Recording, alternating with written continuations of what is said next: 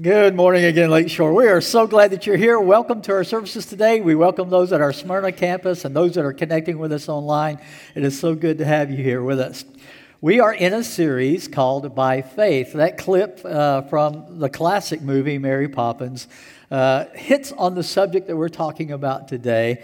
And the title is The Fulfillment of Faith, but what we're really focusing on is the joy that comes with the fulfillment of our faith. And I believe God wants us to be a joyful people. In this series, we've been going from Genesis chapter 12, looking at the life of Abraham and different things that happened in his life as he walked by faith and struggled with his faith and sometimes lived powerfully in his faith like he needed to. Sometimes he did not stand in his faith the way he needed to, but we can learn from both the good and the bad. And today, we're going to be all the way up to Genesis chapter 21. If you want to be turning there today, Genesis 21, you can pull that up on your smartphone or tablet. By the way, I want to put in a plug for the YouVersion Bible app. If you have a smartphone or a tablet where you have apps, you can get that app, and we put our sermon notes on there each week, so you can pull them up through that Bible app. But that Bible app is good for a lot of other things too. It's got a verse of the day that you can read. It's got devotional plans that you can follow and read through the Bible programs. There's a lot of great things you can do individually and with your family with that app. I think we should embrace technology and use it for all the good that we can use it for, and that's one of those good ways we can use technology today. And I appreciate that, and we recommend it. We've got it on our website where you can click on the link and go to YouVersion and get the app if you want to. We'd love to help you with that. Well, we are in Genesis 21, but leading up to that, I wanted to remind you of where we left off last week. And back in Genesis 18 and verse 10, you remember that Abraham and Sarah had some visitors who came and said that they were going to destroy the city of Sodom.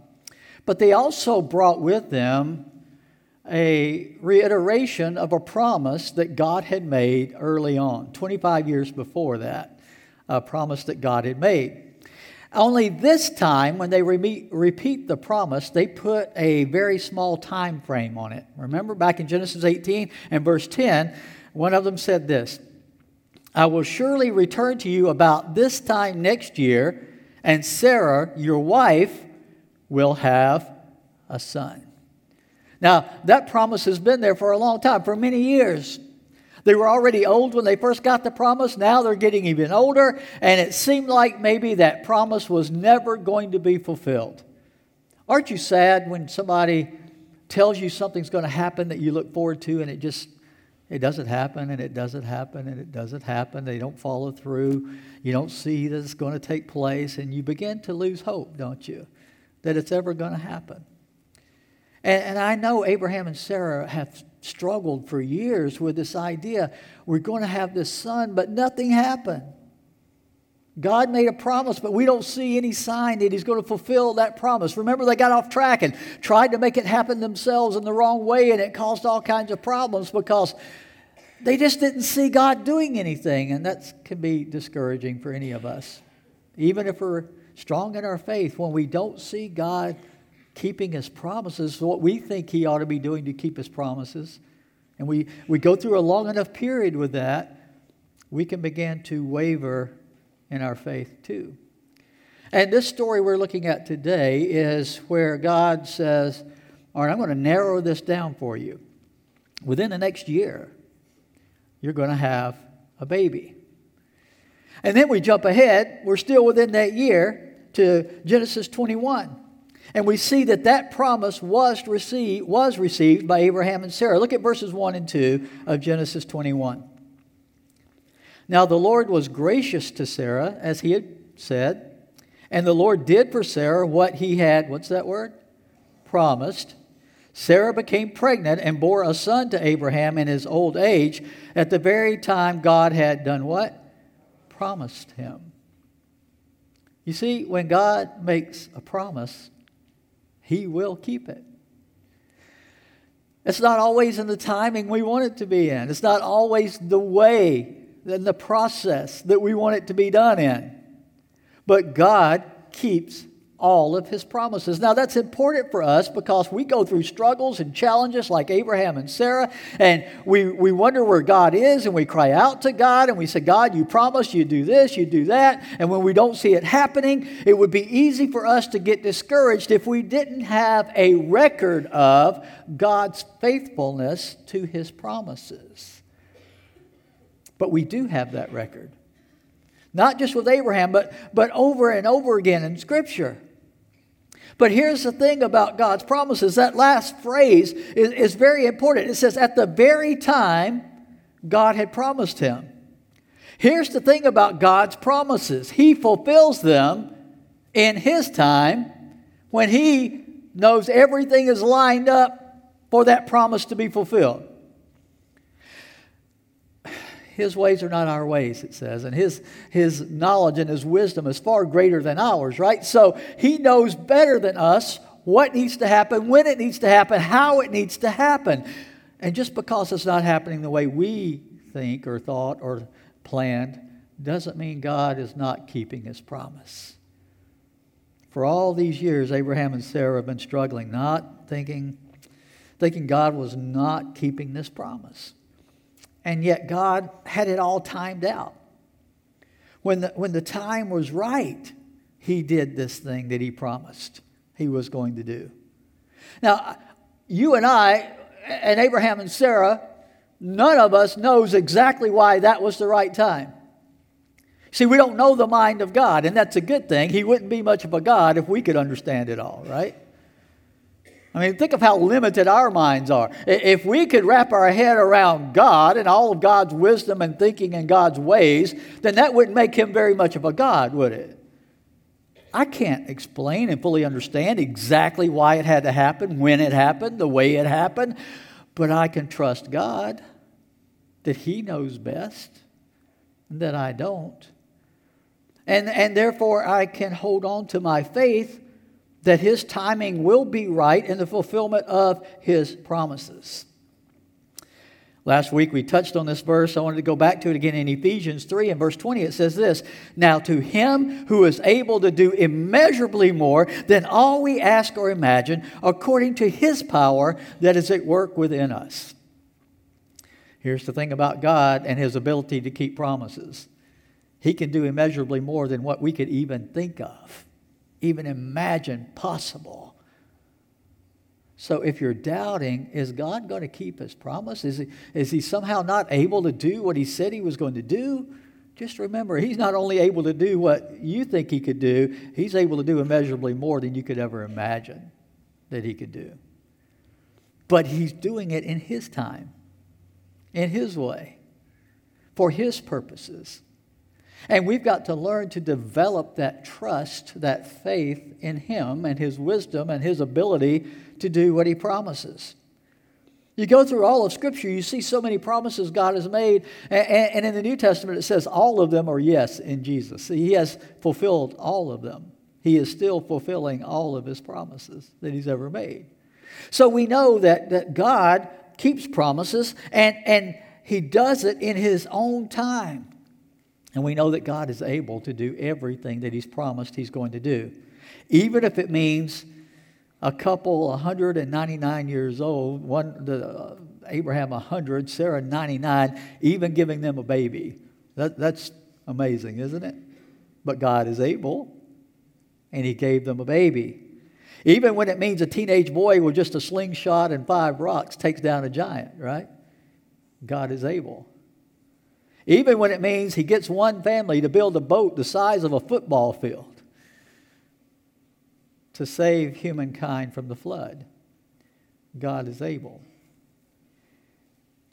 Even when it means having to leave heaven and be clothed in the flesh and die on a cross and go into the grave, only to rise again on the 3rd day, God is able to do everything that he's promised. And so we need to develop that trust, that understanding that just because we're not hearing from God right now or seeing what God's doing right now, it doesn't mean God has failed to keep his promise to us. He will faithfully keep his promises in his time. But there's something else we need to see here in this story. Not only did God keep his promise and fulfill what he said to Abraham and Sarah that he was going to do, in response to that, the second thing we need to see today is that Abraham was obedient to God after God fulfilled that promise. Look at verses 3 and 4. Abraham gave the name Isaac to the son Sarah bore him. When his son Isaac was 8 days old, Abraham circumcised him as God commanded him. Now here's what you need to know. Abraham has been waiting all this time for the promise. Finally it happens. And I'm sure they celebrated and it was great. We're going to talk more about that. But Abraham was still responsible to God after that, right? He still needed to walk in obedience to his faith after God kept his promise to him. And so the first thing he needed to do was give the child the name that God had instructed him to give him. And that name was Isaac. So Abraham was being obedient when he named the child Isaac. But then there was something else. God had initiated with Abraham a covenant agreement. And the sign of that covenant agreement was circumcision of the male children. And so on the 8th day, according to God's instructions, every male child was supposed to be circumcised after they were born. And what did Abraham do with Isaac? He had him circumcised on the 8th day. You see, Abraham had a responsibility, even after the promise was fulfilled, to stay faithful and obedient in his walk. I can't tell you how many times I've seen Christian people say, "If God would just get me through this, He's going to be my priority then. I'm going to get back in church. I'm going to start serving Him. I'm going to start giving to Him when He blesses me with this new job, and I'm going to be faithful." And then God keeps His promise, and He takes care of us. And what do shortly after? We slide right back into our old way of life, not really honoring God, not really serving Him, not really being obedient in our walk with Him. Isn't it easier to do for your children when you see gratitude and the right response from them? Parents, how many parents we got here? Raise your hand. Right. Isn't it easier to want to bless your children when you see them walking in obedience like they're supposed to? It doesn't mean you don't care about them when they're not obedient. It doesn't mean you don't stop loving them when they're not obedient. It doesn't mean you won't even provide for them when they're not being obedient sometimes. But it does mean it gives you greater joy as a parent to do that when you see them in their appreciation and their gratitude still being obedient and respectful. Well, God is our Father. And when He keeps His promises to us and He blesses us the way He does, don't you think it brings joy to the Father to see us continually walking in obedience to Him after He's kept the promise? It's amazing how much bargaining we'll do with God when we're desperate, and how little follow-through we have when we're not desperate anymore. At least in Abraham's life, we see that even after the promise was fulfilled, he continued to try to walk faithfully and obediently in his life before God. So he persistently continued to obey. Persistence is one of the keys. It reminded me of a story. There was this young freshman girl on a college campus, and she came out of a classroom building one day to go over to a class in another building, and a guy about 30 yards away yelled over to her and waved his hand. He says, hello, how are you? She kind of looked over, didn't recognize the guy, just put her head down and just walked on over to the other class. Well, the next day, same thing. She comes out of that classroom. The guy's about 30 yards away. Hey, hello, good to see you. And she tried to put her head down and walk away, but this time the guy ran over there to her real quick. And she turned around to him and she said, excuse me, do I know you? He said, yeah, we met yesterday. It's kind of the way I pursued Sue Ann. It's the same kind of thing, right? Persistence, that's what we need, right? In relationships, persistence is key. And God wants us to be persistent in our faith. Several years back, many years back now, there was a book by Eugene Peterson called A Long Obedience in the Same Direction. It's a great book, and what it's talking about is the day-to-day walk of obedience as a Christian. Now, he got the phrase from a theologian before his time, Friedrich Nietzsche, and he talked about this idea that the Christian life, and I've heard this illustrated this way, and I like it. Sometimes we think of the Christian life like this, like our life is represented by $1 million. And so what we think the Christian life is we take the $1 million and we lay it on the altar and say, I give it all to you, God. And that's it. You know, we've done it now. We've given our life to the Lord. But that's not the way the Christian life works. It works this way. It's like you cash that in for dollar bills. And every day you give $1 to God. You give a cup of water to a man with shaky hands in the nursing home that can't hold it himself. You have devotion time with your kids in the morning before you send them off to school, $1 at a time. You're giving your life over to God. You see, we all want to do the big spectacular things, but the Christian life is lived out in the everyday, ordinary obedience over a long period of time, being faithful to God. And you know what happens when enough of us do that? Big spectacular things end up happening. Because God uses that daily obedience to do the big things that need to be done.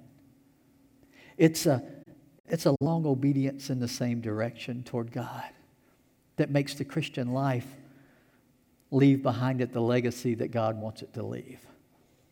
So we have to understand it's not the big spectacular things necessarily, but it's the daily walk, the daily obedience, even in the little things, what we think are the little things.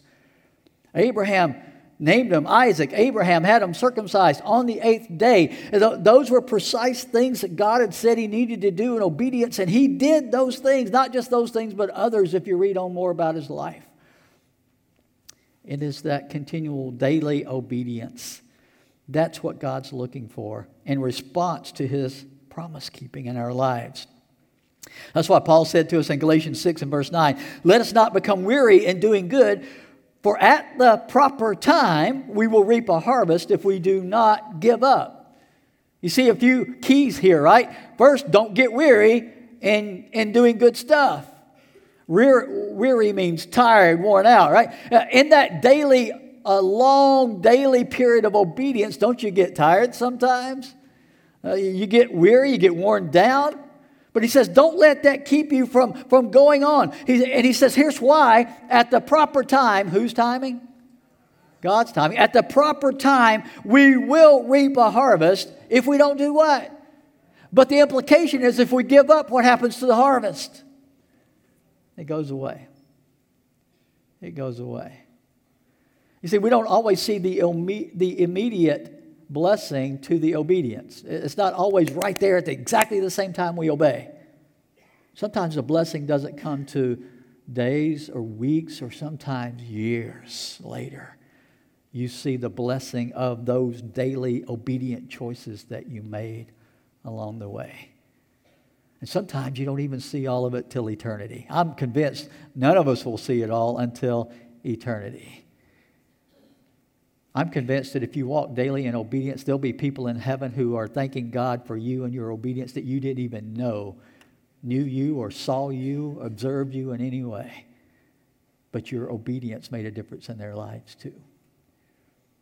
So we need to understand that we don't need to get tired and give up along the way, because in God's timing, He keeps His promises and He will reward those who are walking in obedience to Him. Well, let's see the next thing here in this progression of this story, and that is that the promise was received, and Abraham was obedient then in his response to God, and the joy was restored in their lives. The joy was restored. Look at verse 5 and 6. Abraham was 100 years old when his son Isaac was born to him. I don't know about a baby at 100 years old, man. Just the thought of that to me seems hard, you know. I'm tired thinking about that. Sarah said, God has brought me, what's that word? Laughter. And everyone who hears about this will do what? Laugh what? With me. Not at me, but what? With me. There's a difference in laughing at someone and laughing with someone. Now, I can just picture, even after the baby's born and she's holding the baby and they're looking at each other and they're looking at this baby and they're 99 and they're 100 years old and they just start laughing again. Can you believe this? Isn't this crazy that this is happening to us? Sometimes Sue Ann and I we'll know God has done something. We just look at each other. We just both just start laughing. It's God. We know that's God. Isn't that great? It wasn't just coincidence. God orchestrated this. This is amazing. We just laugh. It's a laughter of joy that he's talking about in this verse. There's not always the laughter of joy, but the joy he's talking about here is the joy of seeing the promise fulfilled in a spectacular way. I was in the delivery room with Sue Ann with both of our children being born, and I can remember with the first one, Sue Ann had both of them naturally, and no epidural, no drugs or anything, and boy, that wore me out, I got to tell you. Yeah. I remember being in there with the first one. The doctor had me up there beside her real close, and he wanted me to talk to her and hold her hand because her blood pressure was going up. And he said, as long as you're there and talking to her, it helps keep her blood pressure down. I said, okay. I had no clue what I was in for. We were really young parents and never seen anything like that in my life. And she was obviously in a lot of pain. I could tell that because she was squeezing my hand like she was the champion arm wrestler of the world. Every time she had a contraction, I did too. She squeezed my hand and I went down on my knees, and I considered myself pretty strong, but nothing like a woman in childbirth. I want to tell you, guys, there's a good reason men don't have babies. I can tell you that. I don't think we can handle it. And I'm so thankful for women going through that. And, I saw the anguish and the pain and the struggle that it was to have a baby. But after the baby was born, you know what I saw? Great joy. Amazing joy. Joy like nothing we had ever experienced before. Far beyond anything we had experienced before. Jesus said about that in John 16, verse 21, a woman giving birth to a child has pain because her time has come. But when her baby is born, she forgets the anguish because of her joy that a child is born into the world.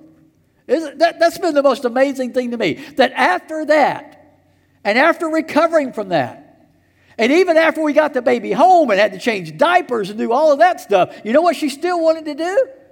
Have another one. I couldn't believe it. What in the world would possess you to want to go through that again, right? It was the joy that came through the process. The joy of the Lord produces laughter. It's great to celebrate God and His faithfulness in keeping His promises. But you have to remember that Abraham and Sarah were said to have laughed before this. Remember? Both of them. When God told them He was going to do this, that's a different laughter. Look at Genesis 17 and verse 17. He's telling Abraham about all this. Abraham fell face down. He laughed and said to himself, will a son be born to a man 100 years old? Will Sarah bear a child at the age of 90? Now, he didn't just laugh. What did it say? He fell face down on the ground laughing so hard when God told him this. See, that's a nervous laughter. That's a laughter of joy but doubt at the same time. You know what a nervous laugh is, right? You think, I might ought to laugh at that, but I'm not sure. So you kind of let out a little laugh and see what response you get, right? Like some of you, when I tell a joke in a sermon, you're just not sure if it's okay to laugh or not. I know that's it because the jokes are funny, guys. So. And you're just nervous about laughing. I know that's what it is. But you can let it out. It's okay. And if you need a cue, I'll let you know when. All right. I'm thinking about installing signs that light up, at the right time. Abraham fell face down laughing to himself. He was laughing so hard he was on the ground laughing. In Genesis 18, verse 12, it says, so Sarah laughed to herself as she thought, after I'm worn out and my Lord is old, will I now have this pleasure? She had a nervous laugh about that. But within that laugh, there's some doubt. But when you see God keep His promise, and that produces laughter, that's a different kind of laughter. That's the laughter of faith, of joy, of pure joy. Nothing excites me more than hearing the laughter of children. Don't you just love? I cannot hear children laughing without it really getting to me. I will start laughing with a kid if they just start. And kids are just so uninhibited sometimes. They'll just laugh and they don't care who's around or what's going on. And God wants His children to have that kind of joy. When we understand who He is and what He's done for us and what He is doing for us and what He is going to do for us, it should produce laughter and joy in our lives. The Bible's full of humor, and we miss it all the time. I bring it up a lot because I love humor, and I love to use humor. But in Scripture, what we miss sometimes is because the culture is different, we don't always catch the joke. The Hebrew culture was a different culture than ours in the time that Jesus lived. Humor was exercised sometimes differently than we do it today. But it was still humor, and it was still funny to them in their culture. For example, in the Hebrew culture, one of the biggest tools of humor in their day is hyperbole or exaggeration, right? They would overly state something, overly exaggerate something, and they found that hilarious when they did that. Think about it. When Jesus was talking in Matthew 23, and he talks to the Pharisees, and he called them blind guides, and he said this: you strain out a gnat and you swallow a camel. Now, when in that culture they pictured that, you know what they would have done? That's funny. They would have punched the guy next to them. Can you just picture that? Here we got, you know what? They strained out a gnat because with their water that they drank and things like that, they would often pour it through cloth or something to help purify it, get the stuff out of it. And they would do that. They'd be very careful to strain out even the smallest little gnats in the water that they were going to drink. But he says, but then you swallow a whole camel. And he said, the other guy would have said, I don't care who you are, that's funny. Right? See, in that culture, that was hilarious. And we miss it. Jesus was using humor to teach, to get the point across, to get them to realize what He was talking about. Another example was in Matthew 7. Remember the Sermon on the Mount? He's got this really serious subject that He's talking about. And he talks about how we can be hypocrites sometimes. And he says, it's amazing to me. You will try to get a little bitty speck out of your brother's eye while you're walking around with a plank in your eye. Now, that would have been funny to those guys. Now, if they would have laughed at first as a nervous laughter, because then they would have realized, oh, he's talking about me. Right? But just picture that. A guy literally with a 2x4 stuck in his eye trying to get a speck out of your eye. Are you going to feel comfortable with that? I don't think so. Neither am I. It was funny to them when Jesus said that. It was hilarious to them. Jesus was using the humor of His day, of His culture, to get the point across, what He was trying to teach them. See, humor is if it's done properly. I'm not talking about the coarse humor that so many people use in our culture today that's just vile and so sinful and so ungodly. I'm not talking about that kind of humor. I'm talking about the kind of humor Jesus used, where it diffused the hard situations of what He was trying to teach, but it got their attention, it got them laughing, and it got them feeling good. And when they were doing that, what were they also doing? Listening to Him. He was able to keep their attention and teach them the things that He needed to teach them. And so He used humor that way. In Proverbs 17:22, it says, a cheerful heart is good medicine, but a crushed spirit dries up the bones. God doesn't want us to have dried up bones. He wants us to have cheerful hearts. And so humor and laughter is a part of what God wants for us in our lives. And if anybody has reason to be happy and laugh and enjoy life, it ought to be Christ followers. Of all the people in the world, it ought to be Christ followers who have that kind of joy in their lives. I was reminded as I was talking about this, Wayne Smith is a preacher I used to admire and look up to a lot. He used humor all the time. He was kind of known, for those of you old school, he was known as the Bob Hope of the ministry in the Christian churches, okay? For those of you that are too young, Bob Hope was a great comedian years ago, okay? And Wayne's gone on to be with the Lord now, but years ago, he preached at a church in Lexington, Kentucky for many years. And while he was at that church, the city council in Lexington was considering legislation to allow bars in that city to stay open. They already could stay open until 1 o'clock in the morning, and they were pushing to be able to stay open till 4 a.m. And so they decided to hold a public debate about whether or not they should pass this legislation. And they invited Wayne Smith to debate a bar owner who was pushing this legislation. And so they had this town debate. They invited the community to come for it, and they were debating with each other, and it got heated and it got tense. And Wayne hated that kind of thing, when it got heated and tense like that, and anger was flaring out, and Wayne didn't like that at all. And right in the middle, as they were getting actually near the end of the time allotted for the debate, Wayne said this. He just stopped and he said, "Listen, I am reminded of the words of Will Rogers. If a man can't get drunk by 1 a.m., he's not really trying."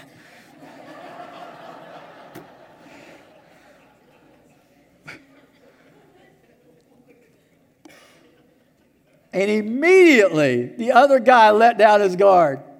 And Wayne just broke out in laughter. The other guy just started laughing. And they couldn't finish the debate. They just dismissed everybody as they were just rolling in laughter. You see, laughter can diffuse tension and anger. And God wants us to have laughter in our lives, humor in our lives. It reminds me of when Sue Ann and I, when our grandson Riley was a lot younger, and he'll be embarrassed when I tell this story, but we tell it all the time, so get over it, Riley. But anyway, that's what happens when your grandfather's a preacher.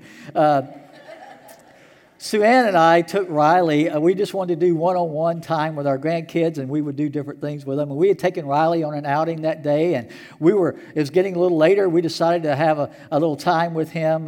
We went to a coffee shop in the area, and Sue Ann and I got something to drink. We got him something to drink, and Sue Ann tried to have this serious conversation. We tried to, have fun, but also talk to them about serious things. And she said, "Riley, you're good at so many things, and you're talented in this, and you're very smart in school, you make good grades, and all that's good." She said, "Riley, what do you think?" We were trying to guide, give him some godly counsel and direction. I said, "Riley, what do you think you want to be when you grow up?" And he looked right at Sue Ann, big blue eyes, and said, "What do you care? You'll be dead by then anyway."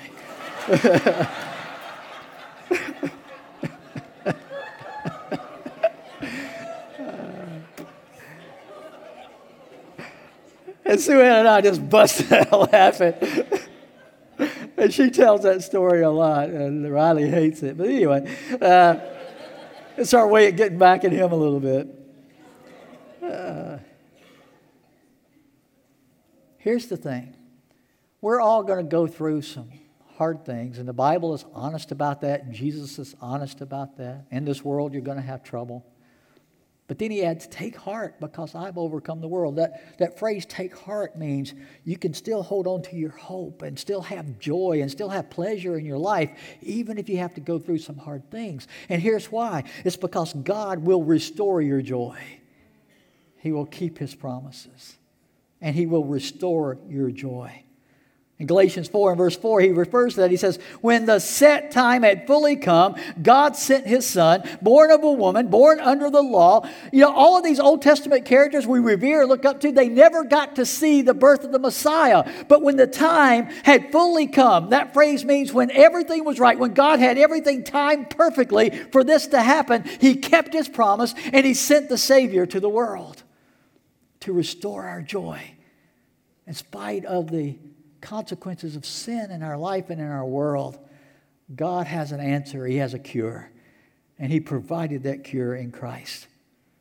And that's why the psalmist cried out in Psalm 51 verse 12, after he had fallen terribly in sin, he said to God, "Restore to me the joy of your salvation and grant me a willing spirit to sustain me."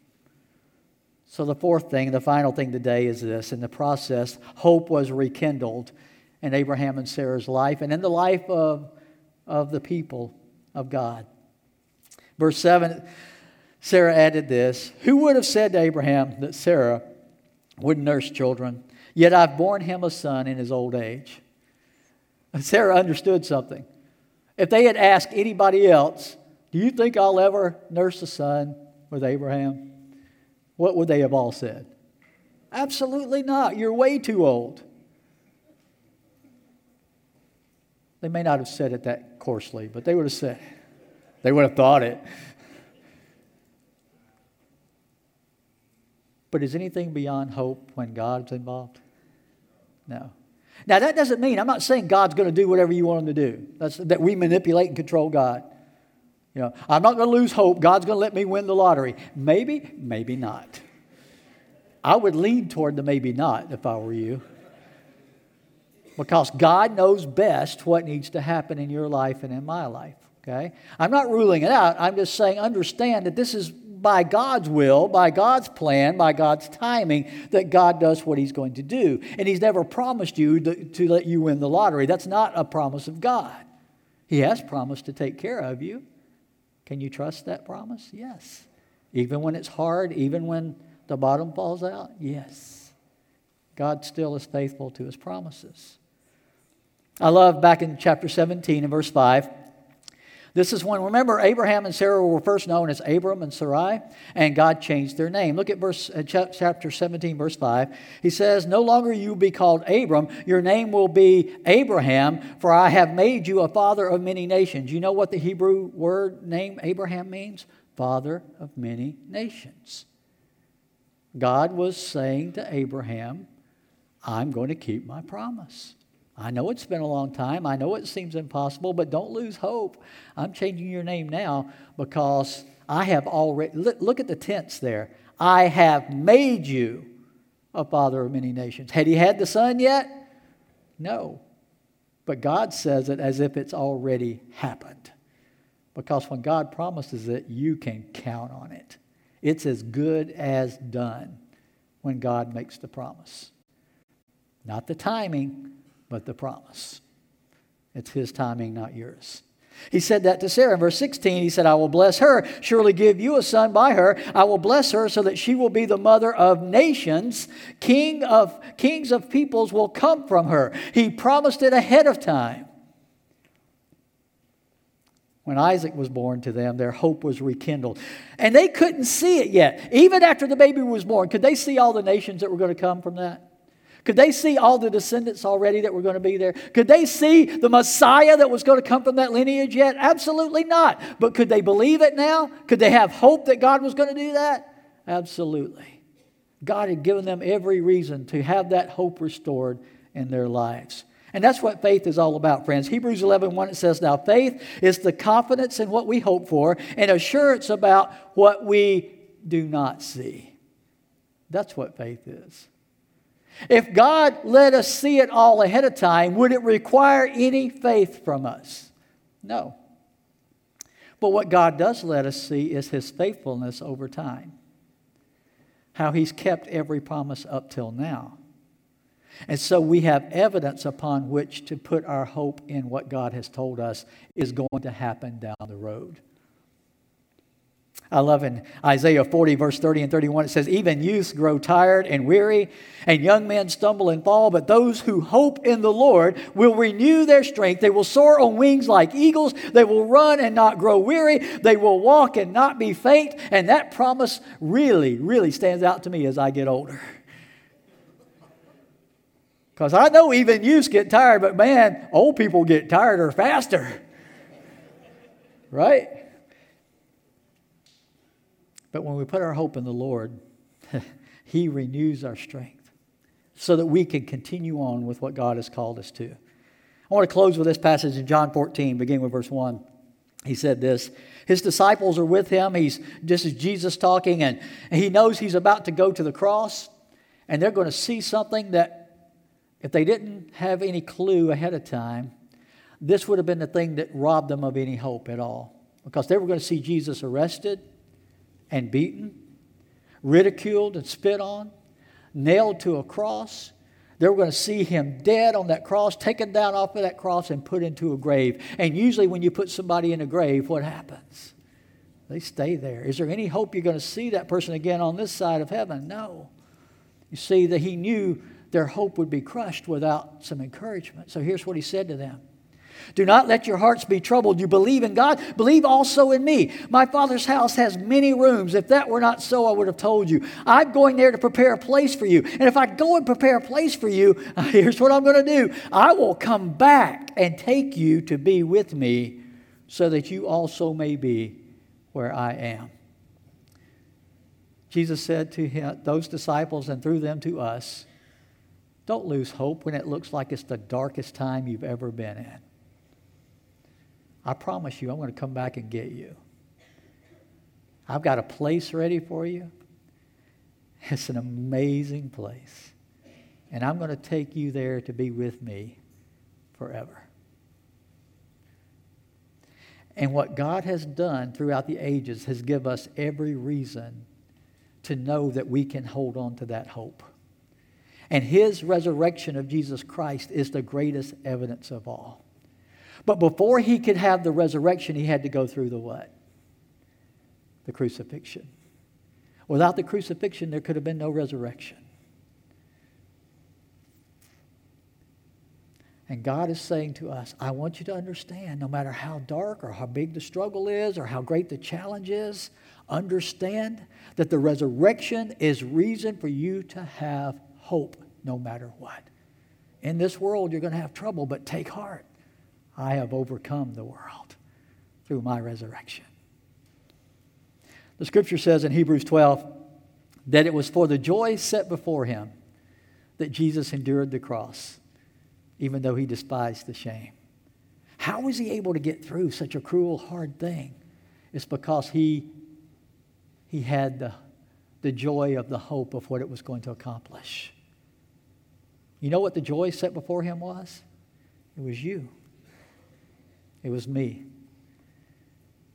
Having a way now to come back to him and live with him forever through the sacrifice that he was making on that cross. You are the joy that God has when you come to him and follow him into the life that he's called you to.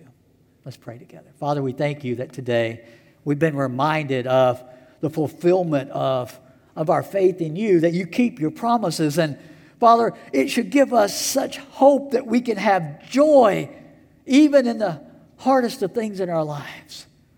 Father, you're not telling us there won't be hard things. You're not telling us there won't be struggle or problems. You're telling us that you've overcome all of that. And if we hold on to our faith, then we can have joy, the joy of knowing that the blessing of the promise will be fulfilled in all of your children.